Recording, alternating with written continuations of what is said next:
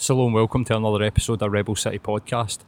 This week's guest, we have Ryan Coates. Ryan, we found on Twitter, and before I go into the episode, because it was an excellent episode, and some like really amazing conversations happened and discussions about depression and anxiety. Just want to do a wee bit of housekeeping. Last couple of weeks, if you can hear the wind blowing, by the way, or any sort of like sirens as I can hear them in the background, it's because I'm recording a podcast outside. And it's before that podcast that I do this intro. The podcast has really sort of taken off in the last couple of weeks. I think off the back of a couple of really powerful episodes. I just want to say thank you to Jeanette Finlay from Call It Out. We get a sort of small taste of the type of abuse that woman gets just by putting out an episode that featured her, and we've been called all sorts, mainly by some faceless Union Jacks and Rangers supporting Twitter feeds. None of that really bothers me, if I'm being honest. We were well aware that was going to happen, but I just wanted to give Jeanette a shout out, because not only did we get a taste of that, she also did an incredible episode, and the feedback that we've been getting on that episode has been just out of this world. The downloads have went mental, people subscribing has went mental, so thank you. And also thank you to Chris Bungard.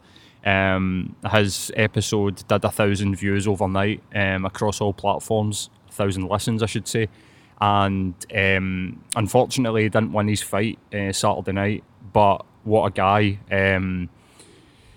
And another, I thought, a really good episode, and again the feedback was incredible about how down to earth he was and how much a nice guy is despite being able to rip your fucking head off.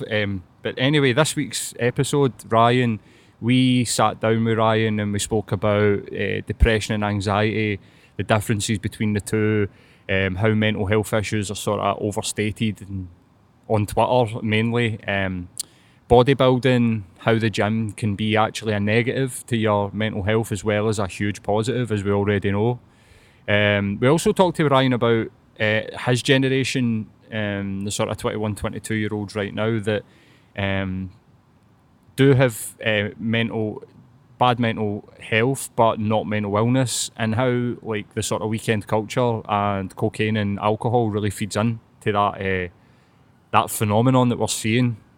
And we talk about, air quotes, the fear, and how much of the fear is just a hangover, and then anxiety on top of the hangover, making it last 2 or 3 days.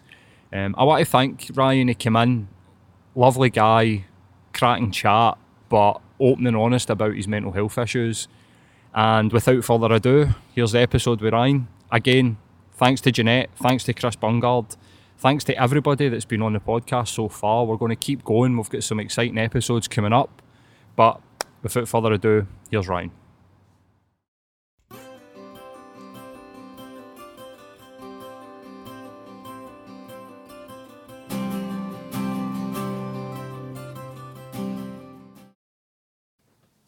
So hello and welcome to this week's episode of the Rebel City Podcast. As always, myself, Matt, and my colleague Paul. And today we're sitting talking with Ryan Coates. Ryan is somebody who I recently met at an STUC event. If you're following us on social media, you might have seen us sort of tweeting about me getting up and talking shite for us. basically an advert for the Rebel City. Unfortunately, I get 24 hours notice on it. I know. I should really keep an eye on the fucking That was emails, actually part of my part, was that, it was only me because we actually forgot it was on. So at the event, obviously, we were discussing attitudes towards mental health, and how various people in and around their communities are doing a bit of work to try and help improve other people's lives and their mental health in general. Ryan, you are a member of the group that we've previously had in before with Gary Faulds. Aye. So I don't know. Are you want to tell us a wee bit about your group and your journey? Well, I started off last year. I moved through to Springburn for Falkirk and just hit my lot a ton of bricks. I'd been off my lot with stress a few weeks prior to it, and I just hadn't sorted myself out. Mm-hmm. And it was all just a flash. Like before we knew it, we moved to moving day. Yeah. And I think just the moving out for what I knew, moving away from my family, although I know it's not far, but it hit me like a ton of bricks. Like the isolation and the loneliness felt like, obviously I know like everybody, we're all getting older, we've all got our own plans and that, and I just felt like none of my pals were coming to see me. But I think just the whole one-way thinking, I was like, oh, nobody wants to come see me, like the anxiety just racked up, so turned to drink. And was you were moving from Falkirk? Falkirk, aye, to Springburn, just I turned to drink big time. To the point of where it became a massive, massive problem. Yeah. Like I'm predominantly night shift my work, coming home for the morning, and a bevy on Friday, Saturday, Sunday. Like even like waking up on the Monday, although you're rough, you're like, can't wait for the next drink. And it was just that whole feeling a sense of normality. Like I didn't want to feel the anxious way, and it built up over months. And obviously Gary's group was there, and I'd convinced myself that I was fine. Yeah. In my own head, I'm like, I'm going to go to the group. I'm going to use my experience with mental health, because I've been going through it for the last 6 years. Well, diagnosed 6 years ago, but I think it's been happening for like my early teens. Yeah. And I'm like, I'm going to pass on my knowledge. I've been through a lot. I sat down at a group with Gary. Gary's like, you want to share? I just spoke about the fact that the isolation, the loneliness, and I just sat there and I'm like, fuck, I need to help myself. Yeah. So that's like, I'm now like best pals with Gary through it all. Like the boys, like Gary, Kai, Stevie, Michael, who are not been on the show. Yeah, we've had Mike as well. He came a bit later on, but boys have been fantastic with me, and it's got to a point now where I'm helping run the group. Yeah. So it's the full thing's been so positive. That's amazing. I mean, obviously in sort of previous episodes, I've alluded to issues with the drink as well, and I'm in a similar area, so I can't imagine that either of our stories are sort of particularly unique in the sort of northeast of Glasgow. But I mean, I can absolutely sort of resonate with what you're saying there, is that it's amazing how quickly that destructive behaviour can become normal when you've got the shutters on. And I have made use of groups myself in the past, not necessarily your own group, even though I've been quite close to coming along a few times and the anxiety got the better of me. Like the groups for me, I've found as well that you go in going, right, do you know what? You're almost like walking in the door the first time with a tick box exercise and going like, somebody tell me this will work for me, and do you know what? I'll give it a go because, it'll shut them up. And then you go there and you that first time you actually share your experiences with somebody, it can be quite a kind of revelatory moment where you kind of go, do you know what, actually? This isn't me just paying lip service to other people's. This is me actually like recognising in myself that I do have something that I need to address. And like, I think your group and obviously, what you're doing in general, it kind of helps, dispel that myth that like men don't want to talk. Because we've heard that time and time again, through the process of recording the podcast and various other things that we've done alongside it. But like, my experience is that Stephen, you give guys an actual opportunity to sit down and actually put stuff out there. Like, they do. And I think the merrier the better. You know what I mean? Like,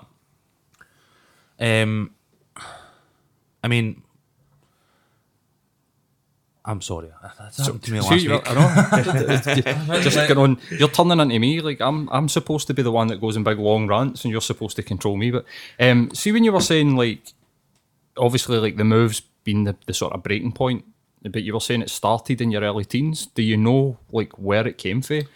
Family problems, which I think kind of more sunk in as I got older. The more like the first 3 years because I was diagnosed with depression and anxiety, when it was at the point like I was waking up when my depression was bad, I just didn't want to be here. Like it was so emotional in terms of like I spent pretty much my entire teenage years like crying and no understanding why. Yeah. To the point and now like I'm not really that much an emotional guy anymore, and I always laugh and say it's because I spent that many years crying when I was a teenager. Yeah. But my emotion just focused on anger, and it was my now fiance when I started going out with her.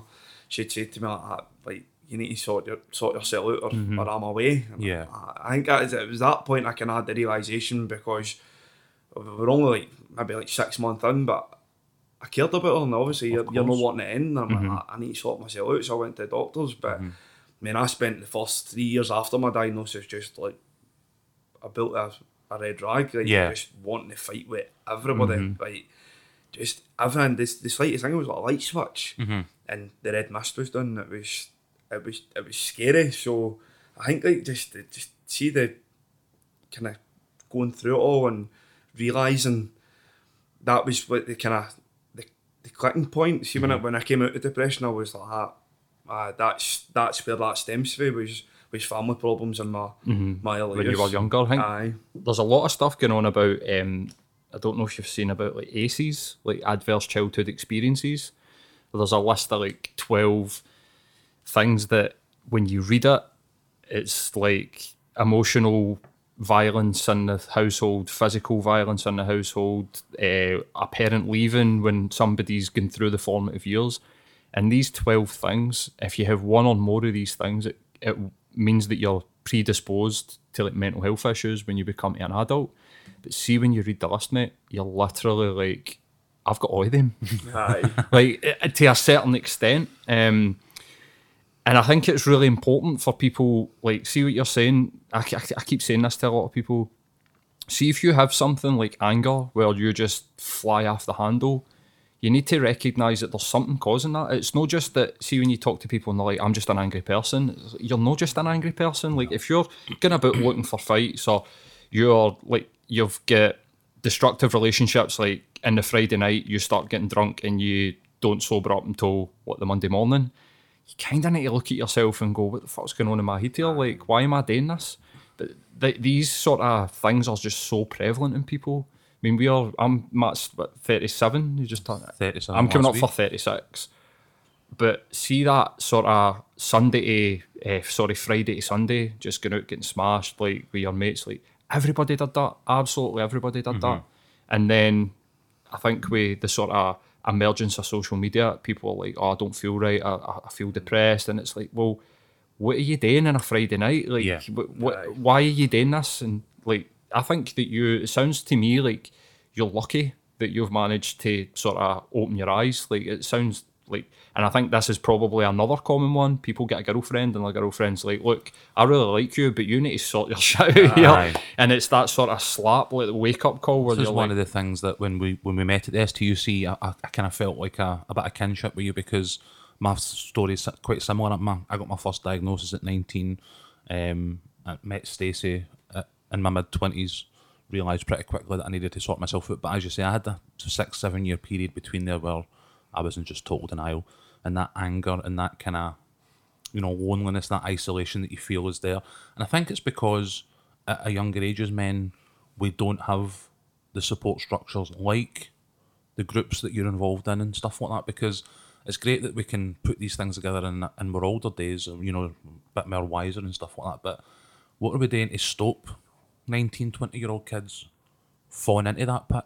You know what I mean? Because I don't think we do enough there. I think that emotional intelligence, that understanding of yourself, is something that we should be teaching to guys at a much younger age, so that when they get to, adulthood, they're not feeling that anger, they're not feeling that isolation, I think, like, it's such a Scottish thing. Like, and it happens everywhere. Like, that's a redneck. And I think, personally, like, I've got a great support group of pals. Like, my pals have been fantastic with me. Like, my family's been fantastic. But I know for a fact that boys out there who are going and getting smashed Friday, Saturday, Sunday, waking up and going, why do I feel like shite? They're going to their pals, the pals are like, fuck up, you're fine. Aye. And folk will be embarrassed to go to their pals. Like, I was the same. I'm now very, very open with how I feel and what's going on, because I want to be able to help people. But for the first 3 years, when I was like going through depression rather than anxiety, like what I go through now, it was, I just shut myself off everybody, like, because I was ashamed. Like, like, even the only person I would really open up to was my missus. Like, man. So important, isn't it, man? Just like your girlfriend, man. This is what's weird. What I found weird is, me and Matt went on a podcast 2 weeks ago called Drunk Therapy. It's not been put out yet. And one of the questions, and I don't know, I wonder why. It might never, depending on how it went. I can remember. But the guy asked us, after we'd had like 4 or 5 beers, like, what was it like coming out to your pal? Because I've had addiction problems and I've never been diagnosed. I think that on reflection of what I went through, I think I woke up early enough that I didn't go down the rabbit hole and end up having to go to a doctor, and caught it early enough. But he asked us, what was it like coming out to each other as like best pals? Me and Matt have known each other since we were 5, and we literally turned around to each other and went, we've never done it. And we did it on live on a podcast. Right. We run a mental health podcast. We sit and talk about mental health to each other. We've had 30 odd episodes of this, and we had never turned around and admitted to each other, I've got a problem. I've been an addict, and it took us to get drunk, and then for a guy to sit there and say, well, go say it to each other. And I just find that incredibly fucking strange, but also I know why. Do you know what I mean? It's exactly what you're talking about. It's like, that's a pure redneck. Like, can you imagine? I can't imagine being in East End and being 15 and turning around to my mate and going, do you know, sometimes I feel nervous and I don't want to come out and play football because I don't think yous like me, or but people be like, what are you talking about? Like, you know what I mean? Like, shut up, mate. Like, fucking hell. But it's something that we really need to encourage amongst like young people. Do you know what I mean? Aye, definitely. I think like, see as well, like when the anxiety consumes you like that, like you just all the bad thoughts just run through your head. Like, because that is like last year, my missus me saying to me like that, stop the drinking. My mum had said to me, stop the drinking. Like everybody in my family seen the destructive path I was going down. Yeah. But because I convinced myself that I was fine, I'm like, fuck up, fine, I'm alright. And it wasn't until the second week of the group, I picked Gary up because he didn't have a motor. I was just talking to him, like, because obviously we'd only met the week before, we didn't know each other, telling him my story, and he turned around and was like, mate, you've got a problem. And it was like, it was a surreal experience because it was as if I was up here and I was looking down the conversation, and it was that light bulb moment. I went, oh, I've got a problem, and it took for a complete stranger. So I think like when the anxiety consumes you, like if people tell me, my mates were saying I had a problem and all, and I was like, you just, because you convince yourself that you're alright, you don't generally tend to listen to anybody, which that could also become a problem in itself. And when you're shutting yourself off, you've got the blinkers on, it would be hard for you to come out of that. I was, to be fair, that probably would have been me if it wasn't for Gary saying to me. Yeah. And it was just literally because a stranger had said to me, you've got a problem. Yeah. Because I think when you're around people that love you, like, they have got your best interest. I know absolutely everybody had my best interest, but you're like, nah, they're talking shit. Like, that's it. It's like you're defending yourself. You know that it's going to be hard. You know that it's going to probably hurt a bit, and you know that you're going to go through so much shit to try and deal with this stuff. But I spent years doing the same thing, just telling myself, nah, like I'm brilliant. Like, I'm doing fine. I've got a good job. I've got a relationship. I've got mates. I'm doing fine. But deep down inside, I knew something wasn't right. Do you know what I mean? And see that, I think that's part of. I remember. I think my watershed moment came when I read somebody describing on Twitter so it was like anxiety, a thread or whatever, and it was like a 10-tweet thread where the guy was like, when I go on public transport, I feel sort of nervous, I get clammy horns. I was like, well, I do that. And it's like, when I need to text people, I get nervous about texting them, like, I do that. And then it's like, if I need to confront somebody, I'm a nervous wreck. I was like, fuck, man, that's me. And then I was like, do you know what, man, I've got anxiety. And I'd never thought about it before. I just thought, this is just the way that I am. I didn't even think that I had like anxiety. I just thought, well, this is just who I am. I think everybody experiences it though at some point, though, didn't I? I think the hardest part for me, over the years I'd had a few panic attacks, but I'd never really experienced anxiety. It was always depression. And I think when I came out of it, I was like, right, I'm better now. Like, I can go back to living a normal life. Yeah. So when that set in last year, because I'd never really experienced that, I didn't really know what it was. I just always associated anxiety with panic attacks, which I'd only had like a handful over the years. But still a handful of panic attacks. I know, that should be enough to ring alarm bells. It's only a handful. But I know, but like last year, I walked into work. I'd had a breakdown on a Sunday. Like, it was stupid. Just like lay in bed. I came off a night shift. Was going back on the day shift on Monday. Just lay in bed, and just burst out greeting. Like, couldn't breathe, hyperventilating, and my wife was like, "What's wrong with you?" And I was like, I honestly don't know. Yep. Like, and that was like my first day at the group was just Saturday, that was just Sunday, went in and worked on Monday, and that was it. It was like the social anxiety.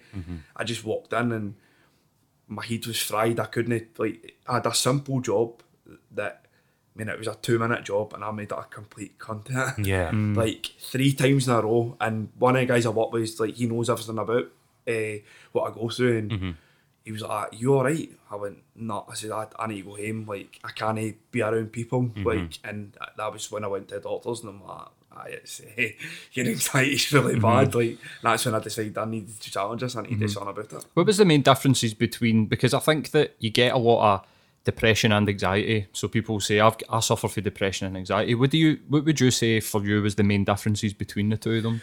Depression for me was like waking up in the morning, just not wanting to be here. Like, no energy, didn't want to get out of bed, didn't want to shower, like, just physically didn't want to do anything. Yeah. Like, and you've just obviously, like, you've got the dark thoughts running around your head, which is like, it's horrible to talk about and it's horrible for people to hear, but the reality is that is depression. Like, there's many a time where I woke up and I was like, could just throw myself off Forest Road Bridge, could throw myself in front of a train, I don't want to be here. Like, and I self-harmed up, like, a few times when I was depressed. I cut myself because it was a form of release. And I was like, and again, it's horrible, but I think people need to hear it. Like, Absolutely. When I was cutting myself, it was like just that weight off my shoulders, but it didn't help. Like, it helped for like half an hour, and then you went back to it. Whereas like when my anxiety was bad last year, I had social anxiety, so I was like stuck in the house for 6 weeks. Like, was terrified of crowds. Like, every time I challenged myself, and I'm like, because I was off my for 2 months with it, I'm like, right, need to challenge myself, because like the boys were great, boys in the group were like, right, you can't lie down to this, you're letting it consume you. And I'd step outside and I'm like, nah, fuck that, and got back in. This is something that I've kind of tried to take on board myself after having Gary in, because I think on the day that he came to visit us, he maybe wasn't feeling, 100%, and we gave him the option to obviously, we'll do it another day, and at that point he went, no, it's important that I do it because I don't feel great. And we're like, you know what, and that was something that I was with you. See, when we had Gary in, I think I'd had a 4-week period where I'd just been curtains shut, doors shut, no answering the phone, nothing, and it was a good few weeks at that point. And hearing that from was something that I was like, you know what, I'm going to try and take that forward, and it is something that I have used to my advantage, and it is an important thought that even when you're having these anxious moments, it is probably important more than ever to actually like step up and confront it. Aye, definitely. Like, if you don't, I'll say to anybody that's suffering with mental health, like, if you don't challenge it, you're letting it win. You need to, if it's social anxiety like what I had, you need to progressively get yourself out there, even if it's like 10-15 minutes. I progressed up to the point where I went to a concert, and like I was still going through it, but I made adjustments to, so I was in plenty of room, I was near an exit. Like, make the adjustments, like, when you get to a point where you're comfortable and you can go and do it, make the adjustments to suit the way that you're feeling. But like, for the first, like, I got put in antidepressants for my anxiety, and the doctor said to me they take 6 weeks to kick in, and like, they 6 weeks were torture, because I was just in my head, I wanted to be better. You're waiting for it to happen, aren't you? It's a war zone as well when you're on the way up with the pills as well. And I just sat there in my house frying. Like, my missus went away to work in the morning, I was hardly sleeping at night, I was getting up early doors, I'd sit and either watch Netflix all day, I wouldn't shower, I'd play the PlayStation, she'd get home.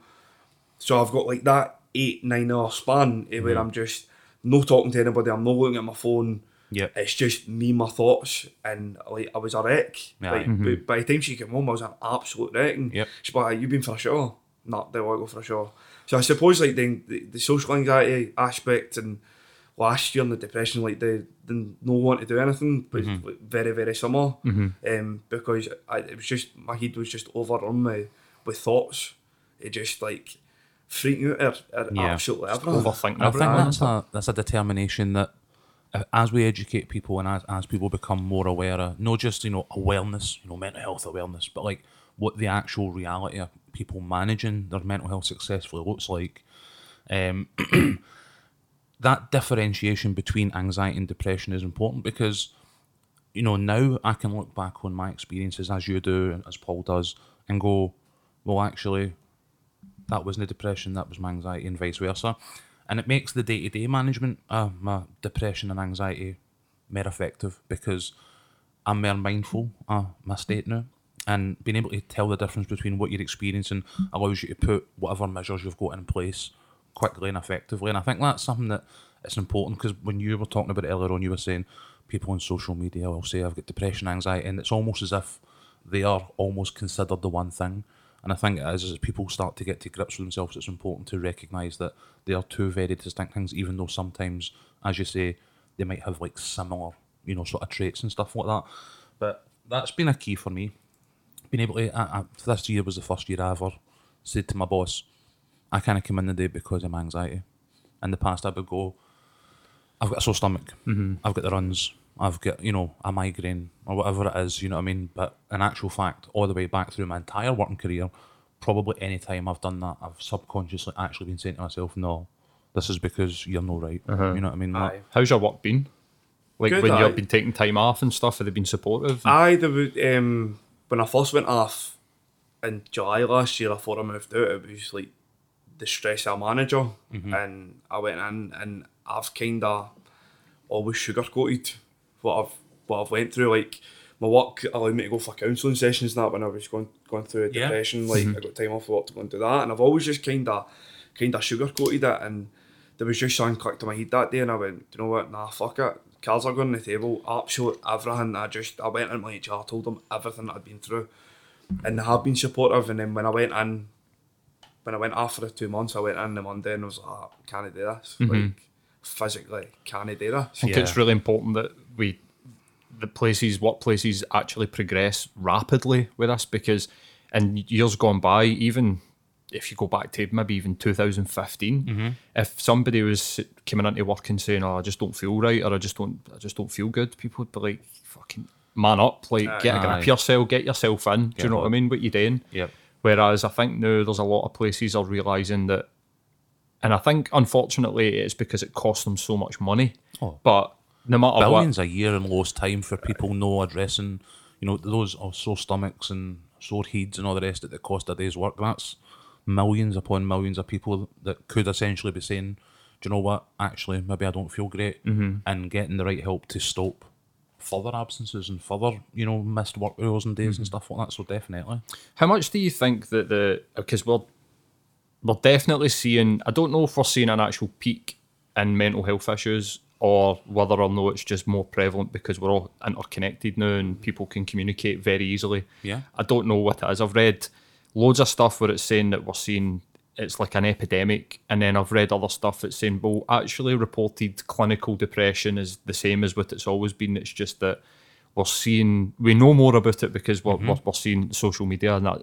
But how much do you think amongst your generation is it like lifestyle versus actual? Because you get, I'm not pointing the finger at anybody when I say this, but people's lifestyles such as what you're saying, like living for your weekend, going out and getting absolutely like cunted on a Friday night and then no tipping back up, causing arguments with your missus. How much do you think is that amongst, or do you see amongst like your generation of people versus people that are actually just depressed and they're doing everything that they can with their lifestyle to try and sort of combat it? I think it's massive in my generation, because you're right, I've done it. Like, so did we. I think everybody done it, but I think like people are then making the connection between the two. Like that, I did realise it did take me a while to realise the connection between the two. But obviously, people will have their issues. Like, people have got their underlying issues.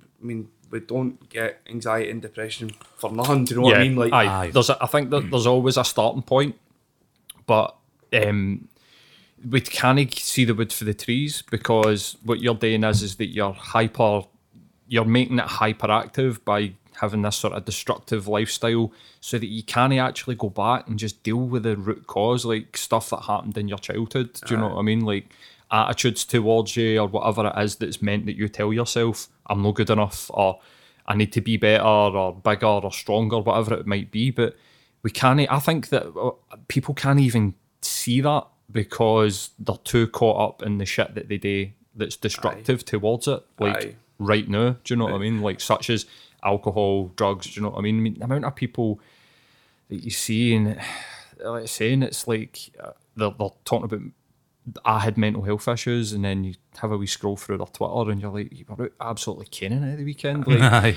you might want to take a step back for that and realise that has got something to do with how you feel. The thing is as well, like when you've got your underlying issues and folk are going out and just taking the absolute arse out of it, Friday, Sunday, they're getting up to whatever, they're no sleeping, they're finally getting a sleep on the Sunday and they wake up on Monday, and it's like, you're right, it brings everything to the surface. Yeah. Mm-hmm. And they're no understanding why that's happening. Like they're like nobody's making the connection in my generation. Like it's mad. I'm like, I scroll through Twitter and I see it and I'm like, you need to wake up and smell like coffee. Like that's you've obviously got underlying issues for somewhere, but the drinking the drugs isn't helping. Like all you're doing is bringing it to the surface. You're going through Monday to Friday depressed. Friday night comes, that's you. Vicious cycle. Yeah, you just get to like open the valve and let the steam out. You know, like, for me, it was always a comfort issue. So in terms of my drinking and my sort of substance abuse, like I'm a bit maybe on the other end of the spectrum of that, because like you say, I'm diagnosed from my late teens, dealt with through most of my 20s. I'm now nearly pushing 40, as we had discussed earlier on. But for me, I was always quite conscious of the fact that although I was abusing drink and drugs and various other things, food, for example, that I was, part of me knew that that's what it was, and that I was, instead of these people in your generation who were accidentally masking maybe underlying issues with drinking drugs, like, I feel like maybe your generation were a wee bit more deliberate about so? it. Do you think that I certainly was. Even back when we were going out Thursday to Sunday or Thursday to Saturday, I never. When I think back to my 20s, I was not aware. I would always go. I would just be like you're saying. I'd just be like, I just can't wait to go for this night out, man. I'm just choking for it. But then when I look back now, I realise that it's because I just wasn't happy. I was wanting that escapism, just to go out and just forget about everything. And we went through a period where we would be doing that 3-4 nights a week. Easy. For a year. Absolutely. Do you know what I mean? And I think somewhere doing I did know, because again, like Ryan, like I remember one night falling asleep on the couch, stupidly drunk with a cigarette in my hand, and waking up as the cigarette burned through my trousers onto my leg, and so began a cycle of like burning myself, because like you say, that release, that control and all the things that gave me. So I mean, as much as we were out 4 or 5 nights a week, I've said in the previous podcast, I was still out with other people the other 3 or 4 nights a week. You know what I mean? And as I say, I was aware of my situation, deliberately sort of consciously not dealing with it, and then, as you say, dealing with addiction and sort of self-harm. So I think, from my own personal point of view, I think it was something that somewhere deep inside I did deliberately. You know what I mean? Like I was conscious of it. There was definitely a period of time where I was actively trying to destroy myself. You know what I mean? Like, and I think obviously recognising that has led to a big change in me. You know what I mean? Like, so, in terms of your generation, how do we get through to them to say, like, this is, and something that you need to address, is something you need to be aware of? I think just mere folk talking about it, like, just awareness more than anything, like, because you know what it's like, folk do get the blinkers on. Like, I think I was the same as what you're saying. Like, when I first got diagnosed, it was a kind of combination of a path of self-destruction and I can't wait for the weekend. Like, it was that buzzing for your night out or whatever, but also wanting to feel normal. Whereas last year, I was just sitting in the house myself. Like, my missus isn't a big drinker, and I was like just sat bevving myself. Like, and I think that's when you kind of realise that there is a problem there when you're just sitting yourself doing it, and it's no. You're not going out with your pals, but like I think the whole awareness of the situation, like that's predominantly what's causing your problems. Like, stop it. Yeah, like, that's it. That's something that I never really get into. I've got a mate that used to sit and he would say Thursday night bought a bucky in the PlayStation, Friday night be going out, Saturday night it would be in somebody's house party into Sunday, and then go to my bed on Sunday afternoon when I get home, and then up on Monday morning and go, and he's a paint and decorator. And I used to think, fuck that, man. Like at 29, but at like 21, I would have been like, aye, let's get on that, man. Yeah. Fucking brilliant. But that's not something that I never really got into. Mine was always like destructive relationships.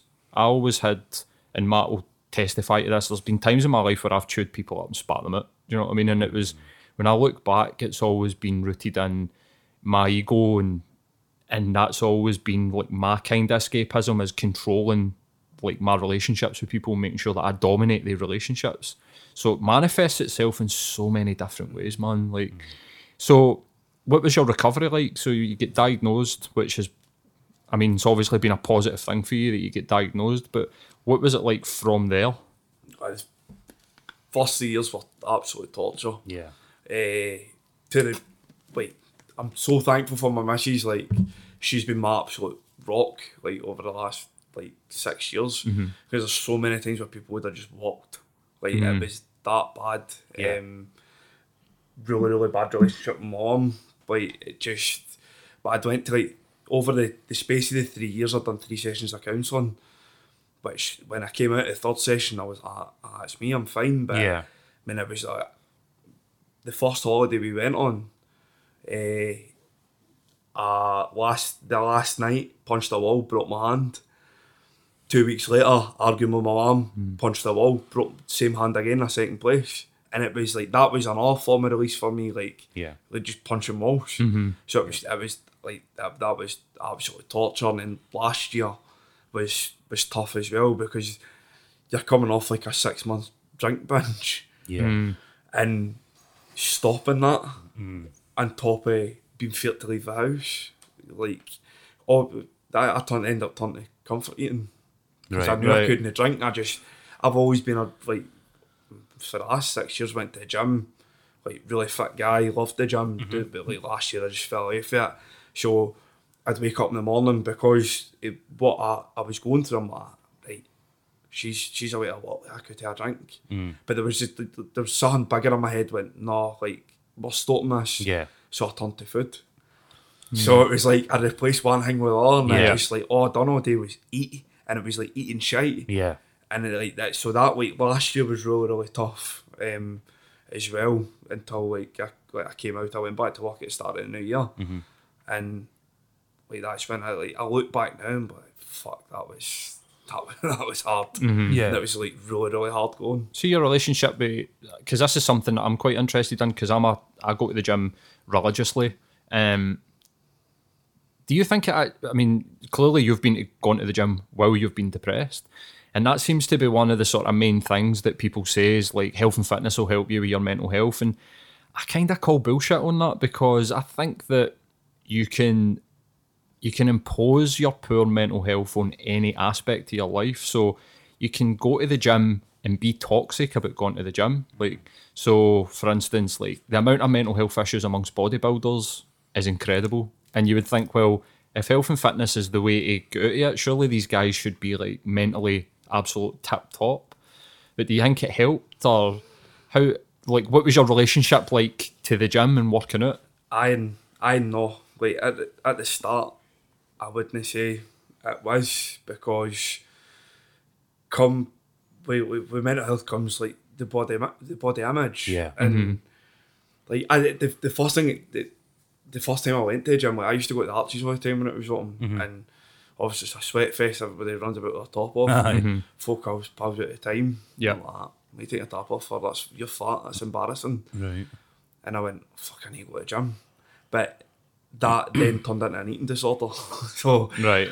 it went from being like, I always just see myself as fat. Like, at one point, I was just so determined to get a six pack that I was intaking 1,500 calories a day and taking 2 fat burners. Yeah. So it became a point, like, and like I look back now, and because I had a six pack, I felt brilliant. But I look back now at the pictures, I'm like, fucking hell, like I look anorexic. That's, like, yeah. I went through almost an identical sort of thing where at one point in time I was at like 7% body fat, and I can remember like going to parties and lifting my top up and mates being like, fuck's sake, man, and just being like, this is amazing. but no realising. You went for a fair size down to like almost skin and bone, like pretty much overnight. I went for 22 stone down to 12 stone in like a year and a half. So, but what I've realised now is that toxic sort of mindset was pushing me into that space, and it wasn't helping me at all. In fact, it was probably making things worse, because like you were saying, at one point in time I was eating chicken and broccoli like 3 or 4 times a day, and that was it. And then I would have a protein shake, which would probably cause me to have fucking diarrhea or something. And then I was also taking creatine, roasting hot all the time. But like you're saying, I felt amazing about the way that I looked. I didn't actually feel amazing. Aye. Do you know what I mean? I was the exact same. And actually there was a picture came up my time hop like a few weeks ago, I feel like 4 years ago. And I think that's the first time I've actually looked at myself and went, you look ill. And I sent it to my missus, she went, I told you that at the time, but it does consume you. It definitely does. I couldn't hear people. I used to tell myself people are jealous when they tell you you're too skinny. I used to just be like, it's just jealousy, man. Like, I'm amazing, do you know what I mean? It was at one point I could fit into my missus' shorts in her room. Wow. That's how skinny I was, and my missus is really skinny. Yeah. In a hard room, and that she said that to me. She was like, I'll never forget you turned and said to me, you're just jealous of me because I'm skinnier than you. And I'm like, did I say that? And that was like peak depression, peak eating disorders, like just so clouded by everything. And I was like, did I say that? And she went, aye. And I was like I kind of took a step back. I was like, that's fucking horrible, man. That's it, right? Yeah, we're sold this image, like, see, you're saying about body image, we're sold this image about, like, here's the pinnacle of health and fitness is a skinny lassie and, like, a guy, and this is the thing that I was talking to another mate who's got somebody in his work who's started going to the gym, and he was explaining to me, like, his workout routine and stuff like that, because now, the way that I go to the gym is I go for health and I eat for health. I don't eat to be slimmer. I'm not trying to lose weight. I just eat what I want, but I've got a certain sort of things that I'll eat, like fruit and veg and meat and stuff like that. I don't try and not go outside it. And the things that so basically this guy was training like a bodybuilder and eating like a bodybuilder. And I was like, does he want to be a bodybuilder? He's like, no, he just wants to look good. I was thinking to myself, man, that's so fucked up that this guy's paying like £800 a month to go in and absolutely fucking tear himself up in the gym. Yeah. And then he's eating like fucking 6,000 calories of just meat and veg every day for what? To look good on a holiday? It's like, that's weird, man. But then as I was saying that to myself, I was like, you used to be all about that. You would be like, that was you at one point in time. And I think it's really important that we talk about this because, like I said, there's just so much bad information out there. And so many people that's like, we'll just go to the gym or sort your diet out. And it's like, that can be toxic as well. That can be destructive as well. I think it's about finding, and again, as we've addressed on other episodes, what works for you. You know what I mean? Like, it's one of those things like, for example, you know, you're overeating after getting up the drink. I understand exactly where you're coming from. As I say, I've spent, 3 of the last 4 months completely dry trying to square myself away. But like, for a period of time, like, it sounds weird, but the drinking worked for me for a while. You know what I mean? Like, and clearly, for at least a period of time while you were getting off the drink, the eating worked for you. But then, obviously, that mindfulness, that recognition of yourself, then pushed you to another degree. Like, body image is another one of the things I feel like, men particularly are discouraged for talking about. We have the like dad bod debate on like fucking Twitter jokingly, but like, I don't really see a lot of, it is all GQ magazine men and stuff like that we get fed. It's fucking rife just now, man. Like, Instagram. Love Island guys. Geordie Shore, Jersey Shore, that's sort of started it a wee bit with this sort of like meathead. Aye, like triangular bodies. Aye. And your body's not triangular, it's not right. The funny thing about this situation is that this is something that women have been dealing with for like decades. The expectation on their looks is incredible. But this is another one that I think that your generation and the generations that are come up need to be really aware of. I was in the gym last week and I seen a wee guy and I was thinking to myself, he looks about fucking 12. What the fuck is he doing in a gym? Why is he in the gym? We get that as well with the gym that we train in. There's so many times that I've been on my masses and I'm like, fucking it's just a wee guy. Like there was a wee guy that he'd went a leg extension machine. And the same idea, he looked about 12. It was too heavy, he just about snapped his leg. snapped his legs and he broke the machine. So dangerous. And I'm like, why are you in a gym unsupervised? That's it, man. And it's so scary. But you're right, it's that, like, Jersey Shore kicked it off, and now it's Instagram. It's so fucking toxic, man. Like, everybody wants to look like these people, and like nobody's comfortable in their own skin. I think it's taken me to this year to be finally comfortable. Like, I'm the same as you now. Like, I'm back to enjoying the gym, but I'll still have a takeaway. Like I'll have a drink once a month now. Like, Yep. but I go to the gym because I enjoy it. I'm more gone. It's like, because I piled on the weight at first at the start of the year. I've done it to lose the weight again. But now I'm happy with them myself. That's it, man. Like, I'm just living a good life. Like, I'm happy. I'm in no way, I suppose, if anybody's listening to this, I'm no shitting on people that go to the gym, because I go to the gym. But Yeah. I think that, like, we guys, like, I think what's important is, if you are aspiring to be a bodybuilder, go and work out. Aye, perfect. If you want to be a sports guy, go and work out. If you want to look a bit better, go and work out. But what you don't want to do is crushing your self-esteem under this expectation that I need to be there 5 days a week, I need to do a 5-day split, I need to try and get my squats up to this, I need to be deadlifting this, and my protein shake needs to be at this time, and my see, if you're doing that and you're not a professional bodybuilder, there might be something going on. I think that might be like a warning sign. If only I do 10 more reps, I'll feel better about myself. If only I do another set, I'll feel better about myself. It's maybe not always going to be the case. You know On the food front, man, I mean, I've tried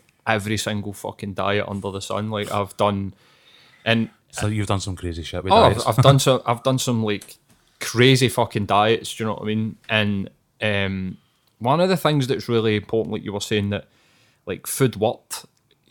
I genuinely subscribe to that. Your food is so important. Like, if you're going to be eating shit, you're going to feel like shit. Aye, and definitely. and that includes protein shakes, fat burners, creatine. Like, what if you're going and you're buying like fucking 30 days worth of protein powders for like 25 quid? What the fuck do you think's going into that, man? Chemicals and absolute I have seen shit, that thing like that was, fats and stuff. Where, what was it? Some I don't know name it, but there's a product that pops up on Facebook every now and again, and it's basically like, replace food with this, and you're like, replace food? Like, why the fuck would anybody want to do that? You know what I mean? Like the Show? Aye, that's the one I was trying not to name, just All in right. case. Shit, I thought you were just couldn't think. No, it. I was going to go to stuff in the white bags and blah blah blah. But that, like, replace your food with this, and you're like, who the fuck wants to replace food? Like, I know you might need to have a better relationship with food or a better understanding of what's good for you and what's no, but who the fuck is replacing food? Like, no, boo. And anybody with an eating disorder, innit? Yeah. That's just anything. Well, that's what I was doing. I was doing anything just to get a six pack. Like, that was it. That was the end goal. Like, I need a six pack. Didn't matter. Like, How did it feel when you got it? class. Well, But looking back now, like, Nothing feels as good as six pack looks. it's what you say though. Like, I put in so much work, or what I deemed as so much work, but so much work was like under eating and fat burners to get a six pack for a week in Ibiza. Yeah. And it's like, looking back, I'm like, why the fuck did I put myself through 6 months of hell to get a six pack for I 1 think week? like I felt good, but nothing really changed. Nothing internally really changed. Like, I wasn't fixed when I got my six pack. Like, I wanted that, and I got it, and I felt good that I had achieved that. But really, I still felt the same. I still felt kind of shit. Do you know what I mean? That's what put me off getting a six pack. That's it. That's flying the flag for positive mental health. I'm here representing dad bods all across the UK. But I think like that. Again, it's important. I think like if people listening to this and they're maybe worried about their partner or whatever, and their partner's like, say for instance, like, and this is what I recognised in myself, a social situation comes up, I wouldn't go, because I'd be like, I'm going to go to the gym tomorrow. So like pals would be like, Aye, do you want to come out? times, aye. Do you want to come out, or do you want? And you're like, I've not seen my pals for a couple of weeks, and I'd be like, nah, because I want to be up at 6 to go to the gym. I think if you've got a partner or if you've got a friend and that is literally what they're doing, you should be asking them, are you alright? Is everything okay? Like, maybe that's no like good behaviour to be like giving up time with friends and family to go and lift weights. Aye. Do you know what I mean? Definitely. I just think the whole situation can consume somebody like so much. Like that's obviously you've been through it yourself. I've went through it. Like you just the blinkers are on. Like it's just the end goal, and you don't actually realise that. Well, you're right. One, you're not really feeling any better. Like I felt good for a week, and I came back and I was like, bit pointless. What do you do now? Like so it's just. It's daft. Like, just go to the gym and enjoy it. Don't go to the gym and just torture yourself, like to the point of where you're becoming no well. Like, I think, and as well as obviously the mental and physical side that we've been talking about, one of the areas in which I think again our similarities cross over is that you've been quite sort of talkative about your partner and the drive that came for wanting to keep her in your life, and that's something that resonates with me as well in terms of my own relationship. Like, I think one of the things people need to keep in mind is gratefulness. Like, to when you're in the hole and when you're trying to dig yourself back out, is to be grateful for the things in your life that are still there and still working. Sounds like your relationship has been a huge part of that, as it has in mine. Like, I think it's important to recognise the people that love you no matter what, and want to stand there beside you and support you no matter what. And it sounds as though that's a huge thing you've got in your corner. But on top of that, we were talking about the sort of generational stuff. Your generation, yours. We're still obviously quite young guys, but beyond that, well, relatively speaking, we're younger than the group of guys I'm about to start talking about. One of the things, you obviously work in you're a coach builder, and it's quite a traditional environment. You were saying the workforce itself is a wee bit older than yourself, and it kind of rang true with my experience with my dad, your dad as well, that older generation. And when I was initially talking to my dad about your group, because we do occasionally talk about these things, he's for the Garngard Road, Royston Road, all his days, and was like, that was just no thing in my day. You know what I mean? Like, guys getting together, talking about their issues, and really kind of like being open to hearing what each other are about. Like, just wouldn't have happened. Like, it was literally just up the budgie at the end of your shift, get a pint down your neck and shut up. You know what I mean? Like, and I think, is that something that you've maybe struggled with? Is that how do you find like working in that masculine environment with like an older generation of guys? Is there pushback against it? Do you find them quite supportive? Is there questions? I know. Like I'm very, very selective who I've really talked to, and I've had a lot of support for guys. Yeah. But on the other side of the coin, it's that toxic masculinity. Like, that's no real. Yeah. I found out like when I was going through my depression, I was going to my counselling, my gaffer at the time. I found this out like last year. He was going and saying to boys in the line, "Watch what you're saying about him. He's got depression. He might react." Yeah. And that infuriated me because one, that's my personal business. Yeah. You've got absolutely no right to talk about that. And two, like you end up with like people with like preconceived ideas of what you're going to be like. People walk in eggshells with you. Like, thankfully it's not like that now. But I've had boys come up to me and mock and say like, "That's not real. Man up." It's weird because I mean, I've had similar experiences and worked with people who have went, "Oh, by the way, watch it out for him," and yada yada. And like, I felt that anger that you're talking about. But I think there's part of me that recognises that sometimes it is actually well intentioned, and it's maybe just that older generation of people have never really talked or thought in these terms, and sometimes that even when they do try and like help, and as they maybe sometimes think they're doing, they actually make sort of matters worse. I mean, I've found personally that as I've spoken about it, it's maybe because I'm getting a wee bit older, that older men actually do seem to be quite responsive. Like, my dad's, my uncles and various other folk have actually opened up and shared stuff with us. Is that something that you've experienced at all with the guys at work? Nah, not really, but I think just because my work's full of sweetie wives, right. So I'm very, very select with who I speak to about it. So, but I have had a guy come up to me and say, like, because they're bringing in mental health first aiders, and I've had a few boys saying to me like, you're you're perfect for it. There's nobody better than somebody who's had life experience. Yeah. And like I've had people saying that they would come to me, which is a good feeling as well. Like, I mean, I'm not going to bite your head off. Of course, yeah. And that's it's a daunting thing though. Like, I say that to anybody that's new that comes to a group on a Saturday. Like, you've done the two hardest things is one, admitting that you've got a problem, and two, walking through the door to sit in a group of guys that you don't know. Like, you've done the two hardest things. Like, just like open up, talk about it, and like, I mean, it's the amount of guys that walk out of our group like, I feel amazing. They're like, it's because you've built up I think, so much shit. You were talking about like the generational differences. I think that there's two. I mean, we talk about this quite a bit. So, and I've got that problem where I think about everything too much. So I've thought about this quite a bit and try to figure out like why is it that the older generations didn't really go through this. And the only thing that I can really sort of pinpoint is that they really went for this cradle to grave, but school to shipyards, and we just don't have that. We don't have that same purpose. Yeah. We I think people like my dad accepted that they were going to work all their days. That was actually like a badge of honour. I'm going to work all my days. Whereas we've got all the possibilities laid out in front of us to do whatever we want to do and whatever we choose.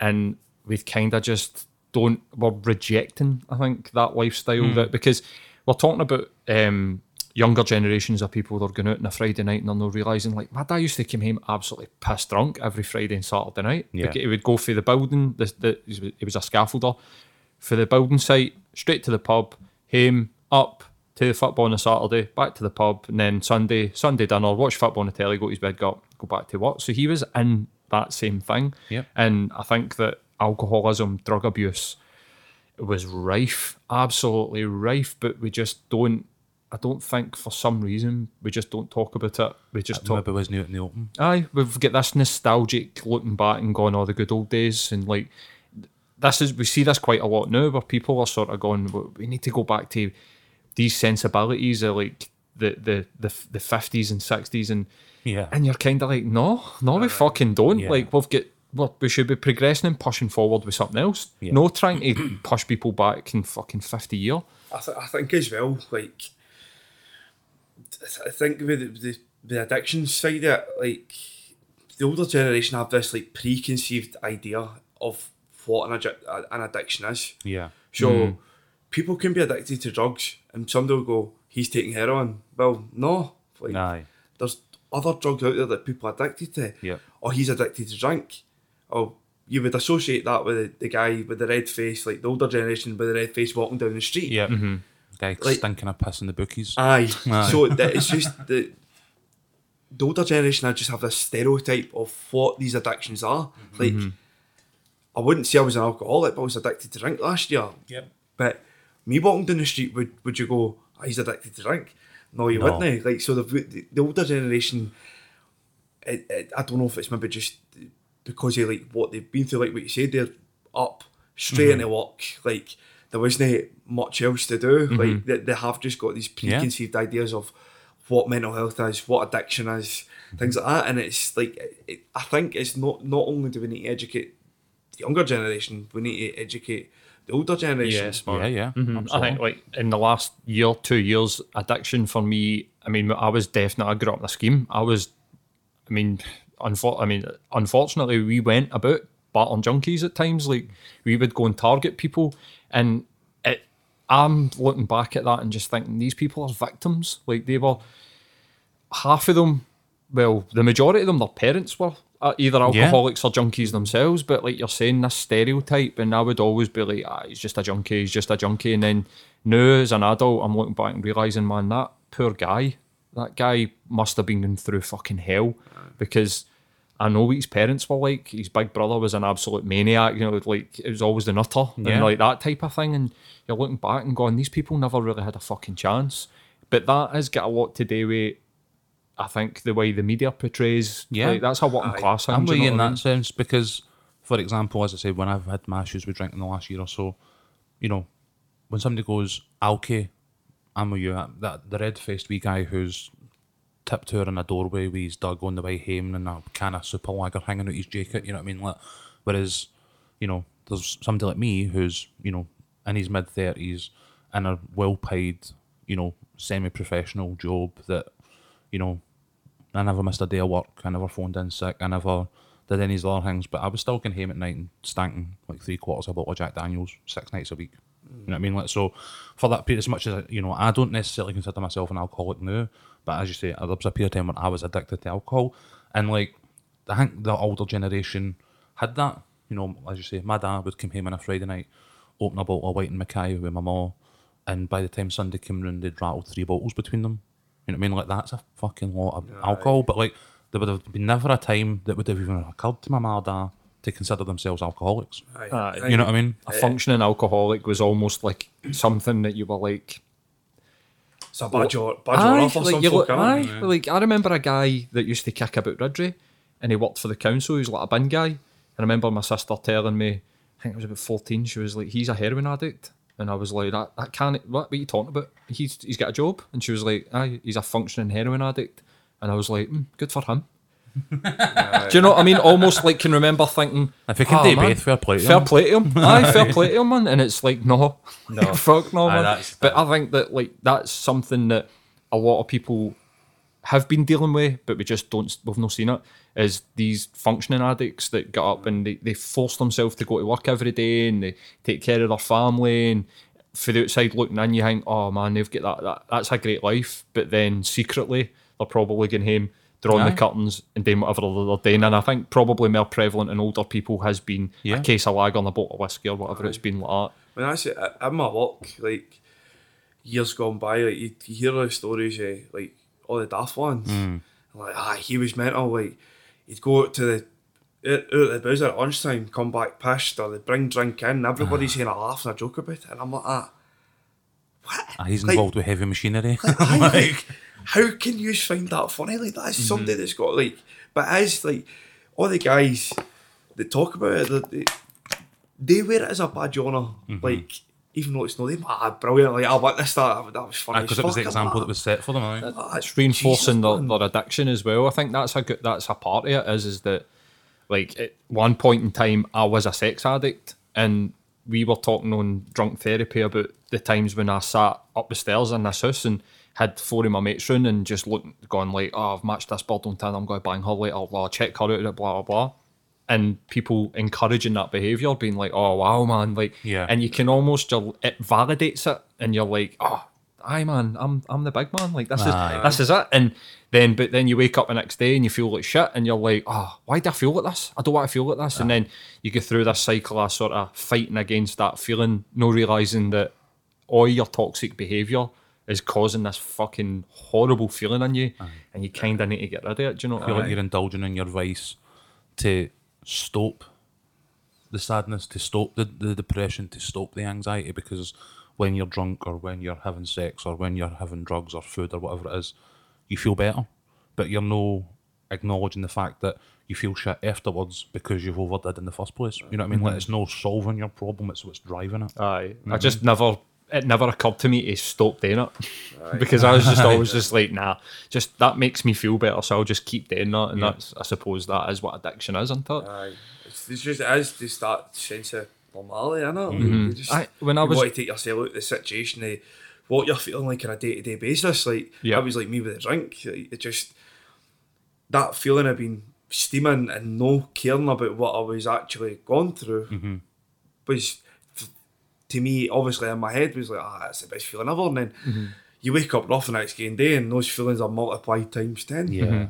So it sounds like as well that you've managed to get yourself back to a place where, and this is something that's kind of like frowned upon when you see it spoke about in public, is that people can actually have a better relationship with whatever their vice is. So for instance, like, I mean, I'm proud of Matt that we've seen him have a couple of drinks. Like last weekend we came up and we watched the UFC and we watched the Champions League final, and he had four cans of beer. And when I came down the stairs with my girlfriend, I was like, I'm actually so happy to see that Matt just sat and had a couple of drinks and didn't get pissed, because normally it would have been a Champions League final, he'd have sat and drank a bottle of whiskey. Aye. And I think it sounds like you're saying you can manage to drink once a month.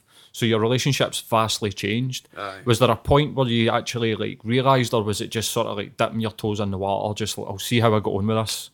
Kind of seen how I get on. Like, I was, see, the turn of the year, I was terrified. Like, every time I thought about drinking, I'm like, no, because you're just going to fall back into that place where you were. And it just started off like, I'll have a can of beer.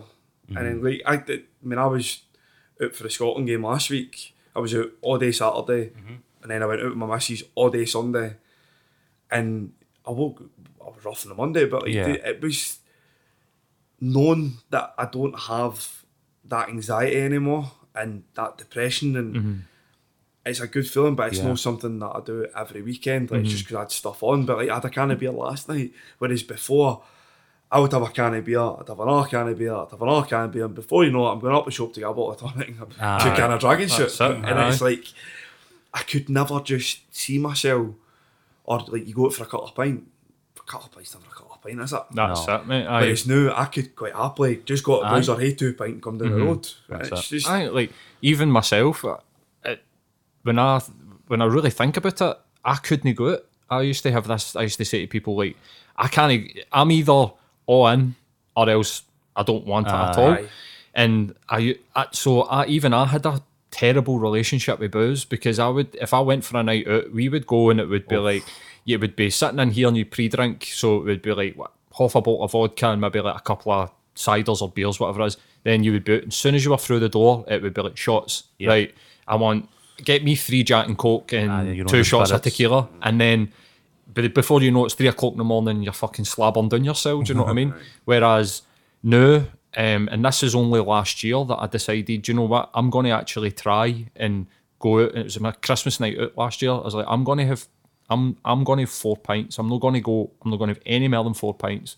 I'm just going to see how I got on here, because I hadn't drank in like a year, and I had the first pint, and I woke up the next day and actually felt like a sense of achievement that I'd went out, had a good night out, but didn't feel the need to get absolutely fucking rat-ass drunk. Do you know what I mean? It's kind of, again, kind of links with some of the things I was actually saying just after the drunk podcast we did the other week. There was, he's texting me the next day going, how you doing, mate? Because this was like the first sort of proper drink I'd really had since the turn of the year, and this was 4 months down the line sort of thing.